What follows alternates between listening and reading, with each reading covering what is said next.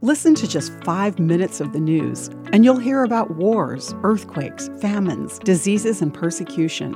It's easy to ask, where is God? I'm Bonnie Sala with Reset.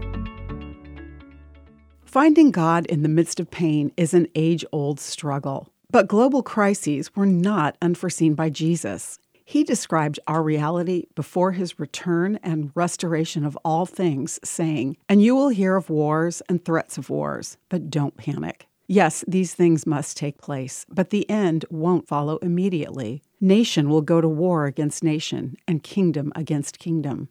There will be famines and earthquakes in many parts of the world.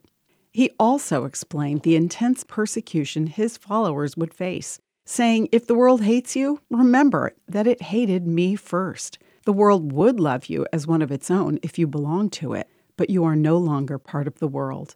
I chose you to come out of the world, so it hates you." God isn't in crisis, scrambling for a plan when crisis or persecution happens. Global chaos doesn't need to bring us to a crisis of faith. We don't have to worry about why these things are happening or despair that God has deserted us in them. He promised this in Scripture, "I will not abandon you as orphans. I will come to you." And he did this by giving his Holy Spirit to comfort, strengthen, and teach us. Through God's Spirit, we can lead lives of extravagant love and tenacious faith, even in this broken world that's awaiting the complete restoration that Jesus promised.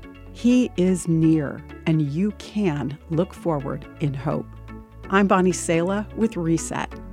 To hear this again, read or share this, or to find more resources like this, visit guidelines.org.